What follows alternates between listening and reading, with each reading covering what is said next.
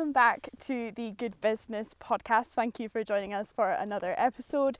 My name is Danny and I'm your podcast host today, and I'm joined with Donnie Macleod, who is the owner of Macleod's Organics.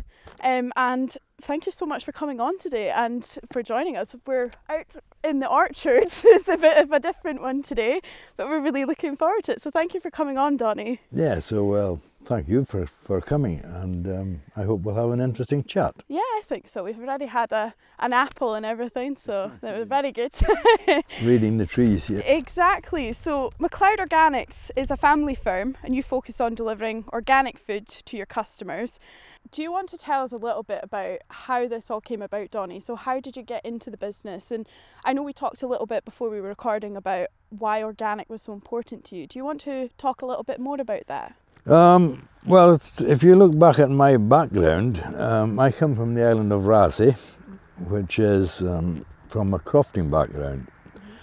And being brought up in a croft, of course, like yourself, you understand how to work with natural systems, to work within nature, and that you had to look after the environment you were in, and you also had to look after the community that you were in, and how fragile it was, that everything is like a spider's web, and if you actually break something within that web, it destroys other parts of it. And if you consider yourselves to be part of that web, then you actually break something in the web of life that you will be destroying yourself, rather than actually just with the web around you. That includes the community, the environment, and everything round about. I mean, that was the old crofting systems. Which now have changed. As a realization, when I got older, I remember reading a book in the early 70s called Silent Spring by a woman called Rachel Carson from America, where Silent Spring was that if we continued doing what we were doing with regards to food and the environment, that there would be no birds making any noise in the spring. And that's why it's called Silent Spring, of course. And that was to do with chemicals and pesticides and herbicides and the stuff that's being used on farmland. Also, the understanding that how bad the supermarkets were in actually not making any space for the small farmers or crofters who could produce food. I had a career in financial services, and of course we moved from Raasay to Glenelg on a croft in Glenelg, and then from there to Glenmorrison, and then my parents moved to Ardeshir in the 1980s. And my father was more crofting here, really. But I used to I worked in financial services, and in 1998, I came back to the family farm here, and I said, well, because of my background, I was also a Greenpeace activist. We used to do a lot of trying to change the world for the better. And when I came back here, I thought, right, I'm going to start producing food here, and we're going to farm in a different way. So we'll farm organically, and we'll create a box scheme, because at that time box schemes were just starting. And we set up a stall in Inverness and set up the first farmers market in Inverness, and said, were anybody interested in a box scheme? And we got 30 people who were actually interested in doing it. So we started the box scheme then, and bringing organic produce in from other organic growers from the Central Belt as well, to supplement what we were doing here. And at the same time said that trying to encourage people on small farms and crofts to actually start producing organic food up here for us. And that there would be always a marketplace for them. If you create the marketplace, then you can grow for the marketplace. So the last 24 years now, we've got it guaranteed that there will not be any organic produce grown in the highlands which goes to waste, because the customers buy into the system, Yeah. and that creates the marketplace there for the growers to grow to. And that's what we've done, you know, but we've evolved through different evolutions, and one of the things that was bad for the box scheme was, because in a box scheme, you take what you're given. Yeah. You take what is available Yeah. at that time, and that's grown, and you will accept that. So you're eating seasonally what's there. But then we're involved in many different environmental campaigns, and one of the campaigns was to get people to grow more of their own food. So people, you know, with encourage allotments, encourage people to grow stuff in gardens and in waste ground, anywhere where you can grow food, so you're not dependent on bringing it in from far away. And that actually was detrimental to the box scheme, because where people started growing their own, they didn't want to buy the same stuff. So you then need to start working out systems of how you can allow people to have choices in their box scheme and say, I don't need this and I don't need that. I suppose that was quite important from a business perspective. From a business perspective, because the people that were starting to grow your own and starting to try to grow their own was our customers. Yeah. So you had to adapt the box scheme then, and we thought, well, let's carry swap box in the van where people can swap stuff, you know, that they want. They've got stuff growing and they do that. So that worked, first of all, and then we tried emails, you know, with sending emails back and forth and saying, but people, that was disastrous. People don't read their emails. So we ended up anyway then going online, you know, where people could actually choose what goes in their own boxes. And was that kind of like a key flagship moment for the business, kind of moving online? Did you reach more customers? That was a big flagship then. Because how did you find that? Was it quite an easy step to go, or were you? No, it's an easy step to go, but it's a hard step to cope with. Yeah. Because once you go online, you open up to a completely new marketplace. Yeah. Whereas before that, we were actually servicing a niche market. I can always remember an old man from the Soil Association who was one of our certification officers, and he said, the best advice I can give you is your marketplace is very small.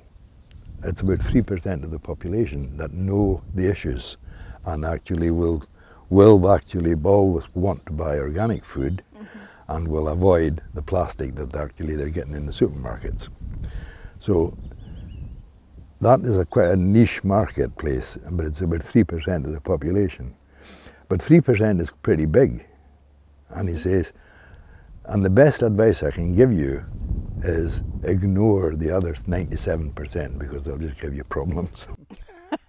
Well, I suppose it's knowing your customer, wasn't it? And like really working down your niche. So your niche was organic. Yeah, so the 3% actually it was easy to market to because they knew the issues and they would find you. Yeah. You know, so you had an informed customer. You had an informed customer there that actually would come, and as long as you look after your customer and keep them, we've got some customers that have been with us since 1998. Wow. You know, and that's when the business started. And actually some customers whose children at that time are now customers, you know, who have said, we've been eating organic food for the whole of our life since we were born, because that was what our parents bought, the stuff from Macleod Organics. But as you say, when we went onto the internet, it actually opened up a completely different ball game. Yeah. And then of course we got the pandemic, and the pandemic was very difficult for us because we decided that, when we got all the staff together and said, will we go on furlough or will we keep going? And the customers all said, definitely keep going. Yeah. And the staff said, we'll keep going. So we worked right through the pandemic and supplying our customers. But You had to kind of change. when March happened, we got flooded with people wanting organic deliveries from all over the country, even from London and from places. Oh my goodness. So it was a nightmare. So we shut down the internet and said, got to shut it down. But we keep delivering to our regular customers, and had and used emails and things with our existing customers, and kept delivering to them right throughout. And also we took on other customers as well who would be in touch and say, oh well, because of this or whatever, we're working in the NHS and doing all sorts of things. So we worked right through the pandemic, and that actually had, well, after about a few months, we decided we'd open the website, and within 2 hours there were 6,000 hits on it. Oh my goodness. So we thought, shut it down again, shut it down again, quick. So we had to shut it down, and then I think it was when Nathan in the office came up with a suggestion, let's open it with a password. Yeah, and that worked. Okay, yeah. So we sent the password out to all our customers, and they were able to access the website. The important thing is that we kept our customers happy. Yeah. With it, and the customers really did appreciate it, and they still appreciate it. Good. Yeah. Well, it sounds like you're doing something right for sure. If you're keeping people for generations of customers, that's quite the achievement. It really is. You were talking a little bit about your employees in your business, and I suppose what comes across really strongly to me is just how the principles that stand behind your business and how much they mean to you. How do you drive that vision with your employees? Well, we employ people that have that vision. That's the best thing. And do you find that's quite easy to do, or is it very... We know our people, Yeah. and we know our customers, and it's a very personalised thing. Sometimes businesses will have to say, well, we have to educate our customer to what we're about. I suppose with you, they're coming to you because they're educated in what they want to find. So what are some of the key products and services that Macleod Organics are offering its customers? We've actually been... We are now in a position where we operate 52 weeks of the year, and we have a full range of produce on the website, which you can do all your shopping on. We still like the concept of the boxes, but we can do your full shopping. We have sources now. We have with suppliers for all the organic stuff that you need. And it's not wrapped in plastic. We do fruit, and we do veg, and we do dairy, and we have a dairy at the other end of the village with a very good cheese and very good organic cheese and organic milk. We do bread from Fintorn, and we do all the larder stuff from Suma with a cooperative and Highland Whole Foods. And so there is almost anything on the website, and if there's products that any of our customers want, we will get them for them.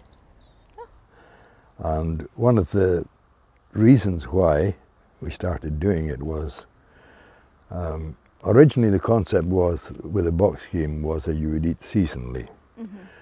But a lot of people don't eat seasonally now. No. It's gone. People want lemons all the year round. Yeah.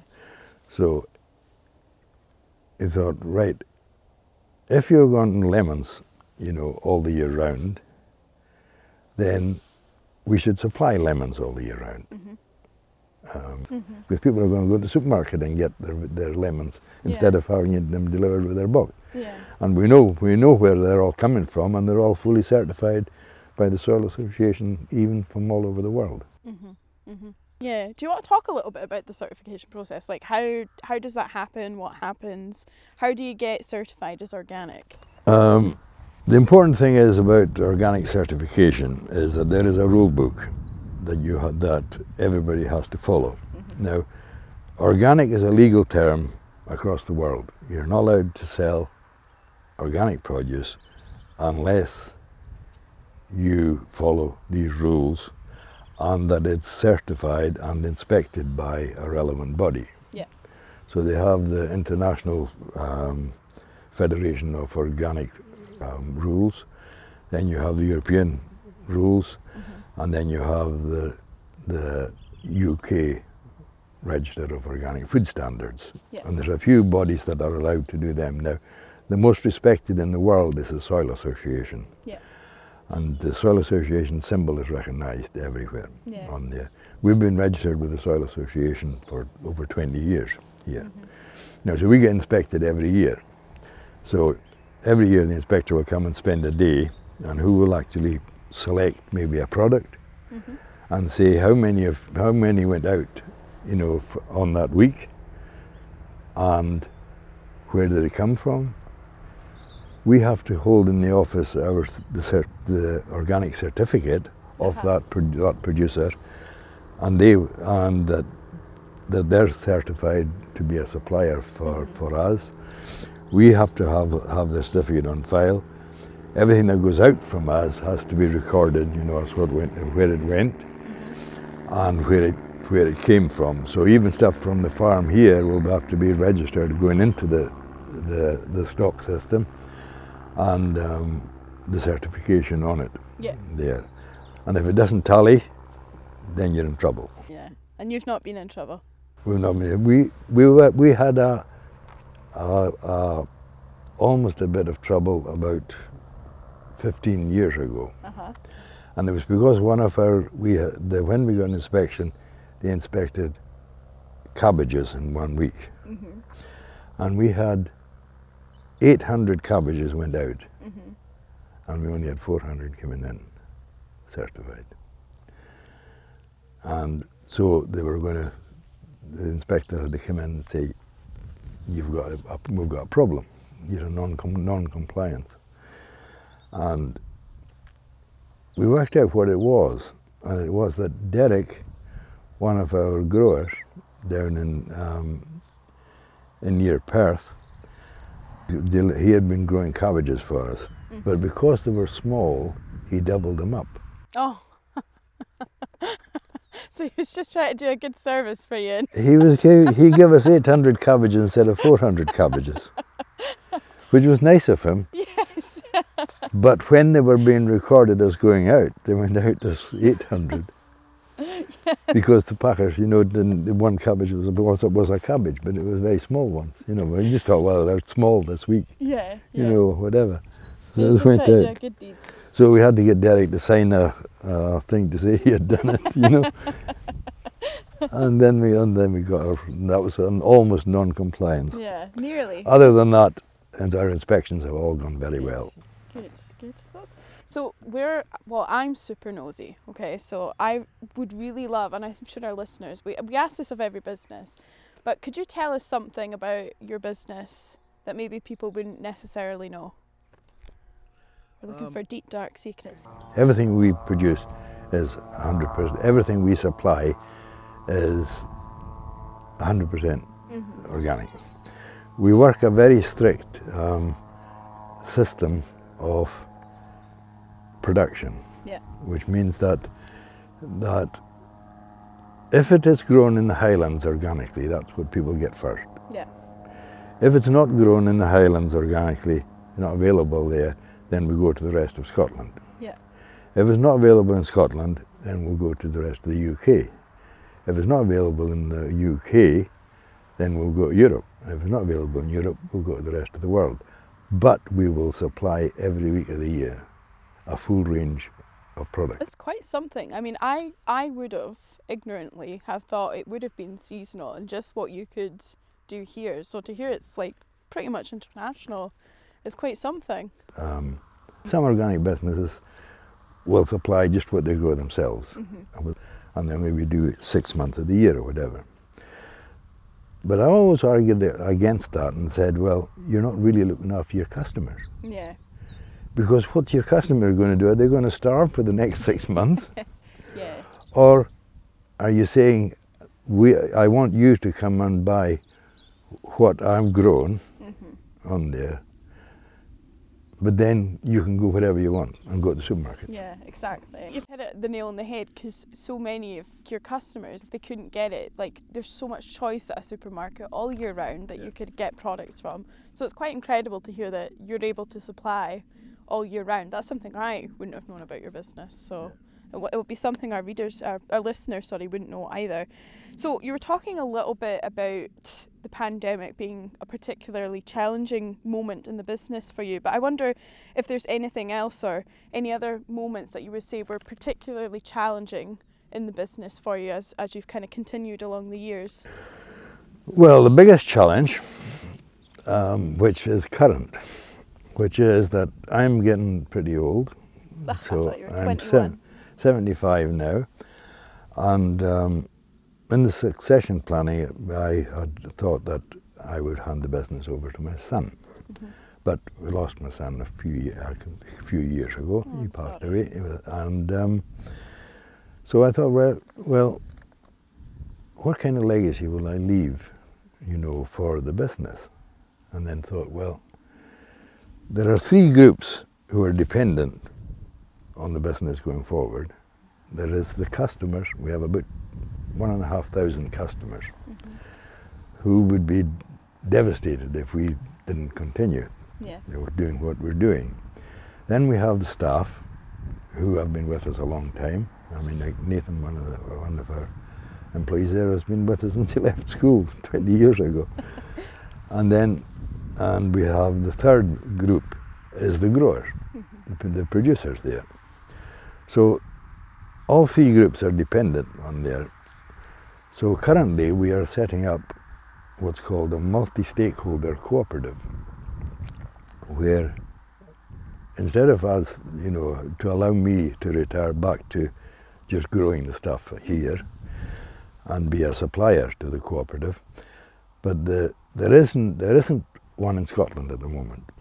So we'll be the first multi-stakeholder cooperative. There's plenty of cooperatives who are consumer co-ops, and there is employee co-ops, worker co-ops, and there is business co-ops who will cooperate together.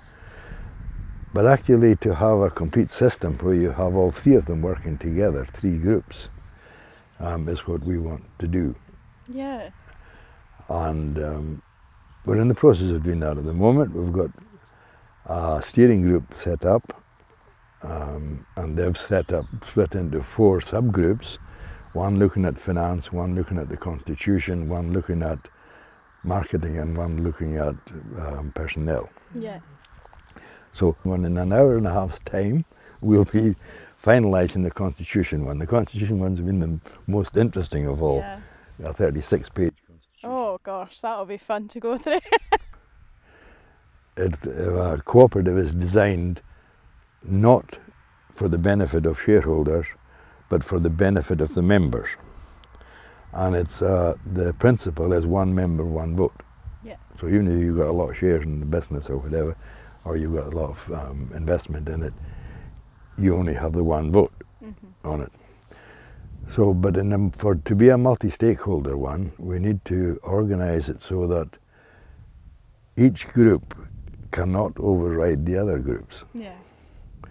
So when we write the constitution, we need to make sure that in order to change the constitution, you need 75% vote. So that means that 1 group can't be overridden by the other 2. Yeah, yeah. Because all 3 groups have to work together. Yeah. And they're all dependent on each other. That's really interesting. The thing is that if the public were fully educated with the benefits to the environment, to people's health, to the future, everybody would buy organic food and they wouldn't buy it in the supermarkets. And that would change the whole country. The market is very different to other ones because and the organic movement, we all know everybody that's growing in the organic movement knows each other. We all know each other. We always, pass produce back and forth and say, right, I've got surplus this, whatever.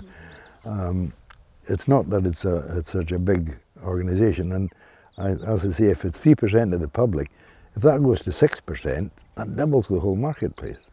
We did a survey way back early on about who our customers were.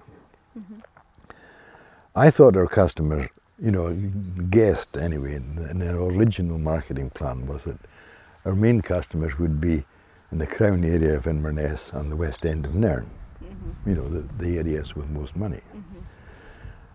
But then when I did a survey after being about 3 or 4 years in around our customers to see who they were and why they were buying the stuff, it wasn't these areas.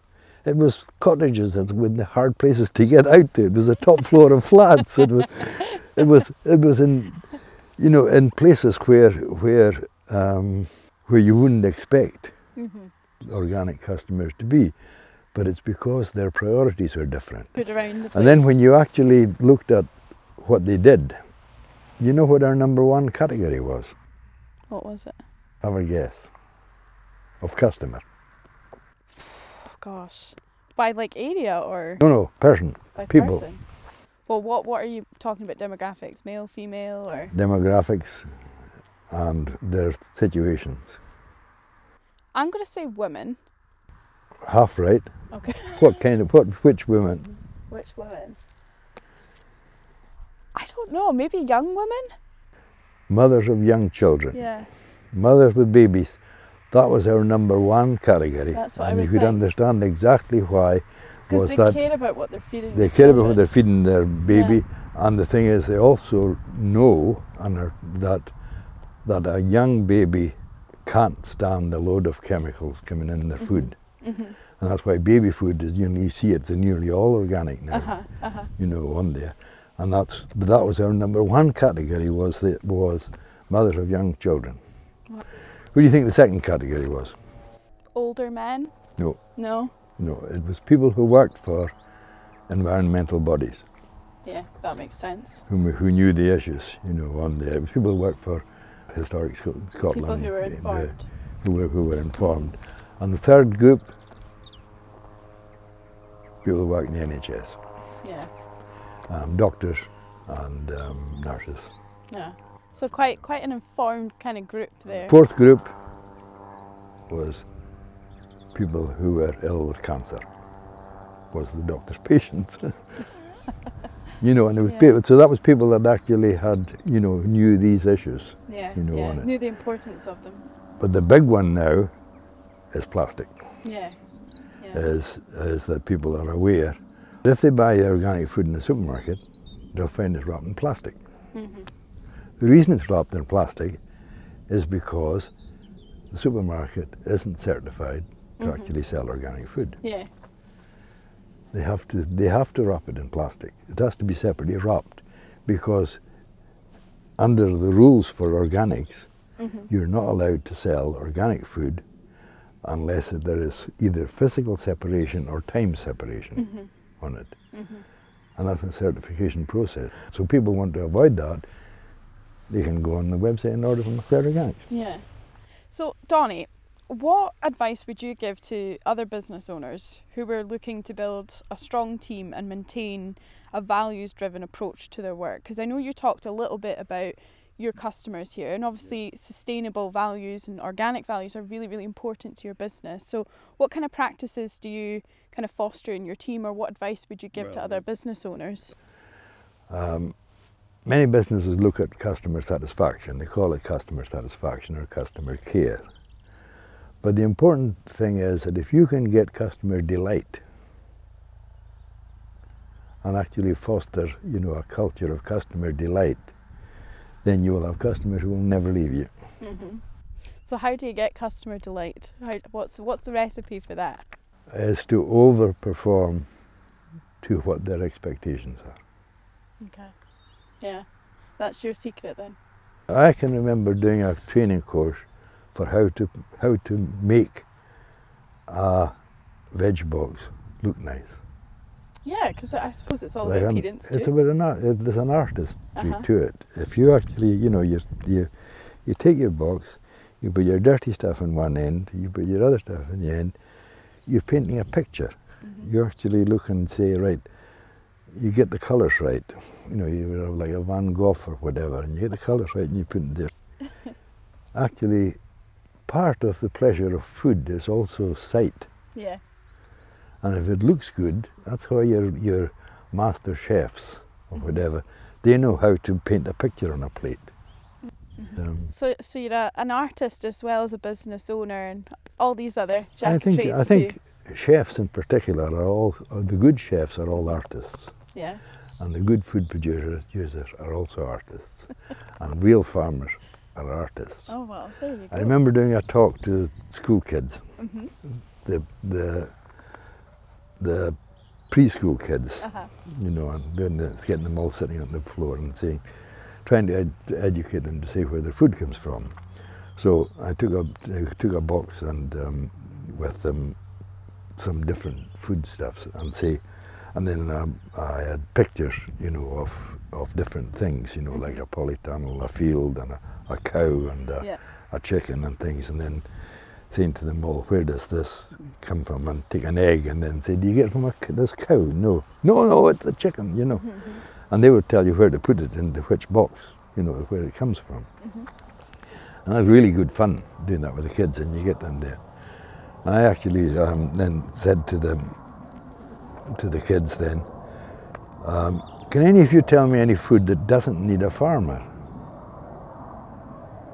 And they came up with chocolate. No, wait a minute, what's in chocolate? You've got milk, so you need a dairy farmer. You've got chocolate, you've got cocoa, you've got eggs, you've got all the you need lots of farmers to make chocolate. And I say, oh well, but other things. And then they say, right, you need for all kinds of food, you need a farmer. Or somebody who's going to grow it for you, to produce it. So what would happen if you didn't have any farmers? And kids all say, we'd have no food. And then what would happen if you had no food? And this wee boy says, we'd all die. I says, well, you'd better be good every time you see a farmer. You'd better be nice to him. You've heard it here first, folks. Always appreciate your farmers. Always appreciate your farmer, because the thing is that if you didn't have a farmer, you wouldn't have the food. No, you're absolutely right.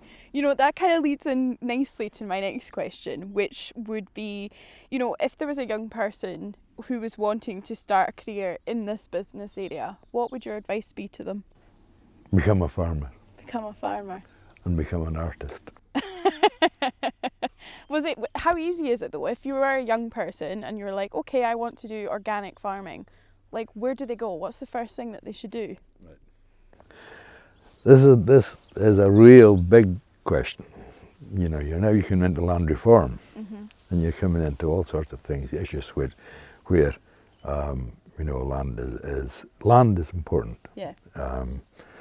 On there, and one of the objects of the cooperative, when putting in this constitution, which we'll be doing shortly, is that the cooperative will try to expand organic food production across Scotland. And one of the projects that we would like to take forward is that to take renting out all the old walled gardens that are in Scotland. There is thousands of walled gardens in these old places, which are ideal for growing good quality food, and they're going to waste at the moment. And what we would like to do is to take these walled gardens and get young farmers in there producing food. That's a great idea. Because a lot of it is the land, as you say. A lot of them have to rent. They're tenants of the land rather than. Well, and also the thing is that you have all these the crofts that are there. As the small farmers, the small farm holdings have been amalgamated into bigger farm holdings. No, they remove the hedges, they remove all the things, they become monoculture things, all driven by the supermarkets. Yeah. Because they want to have things bigger and more production. But it's all over the world.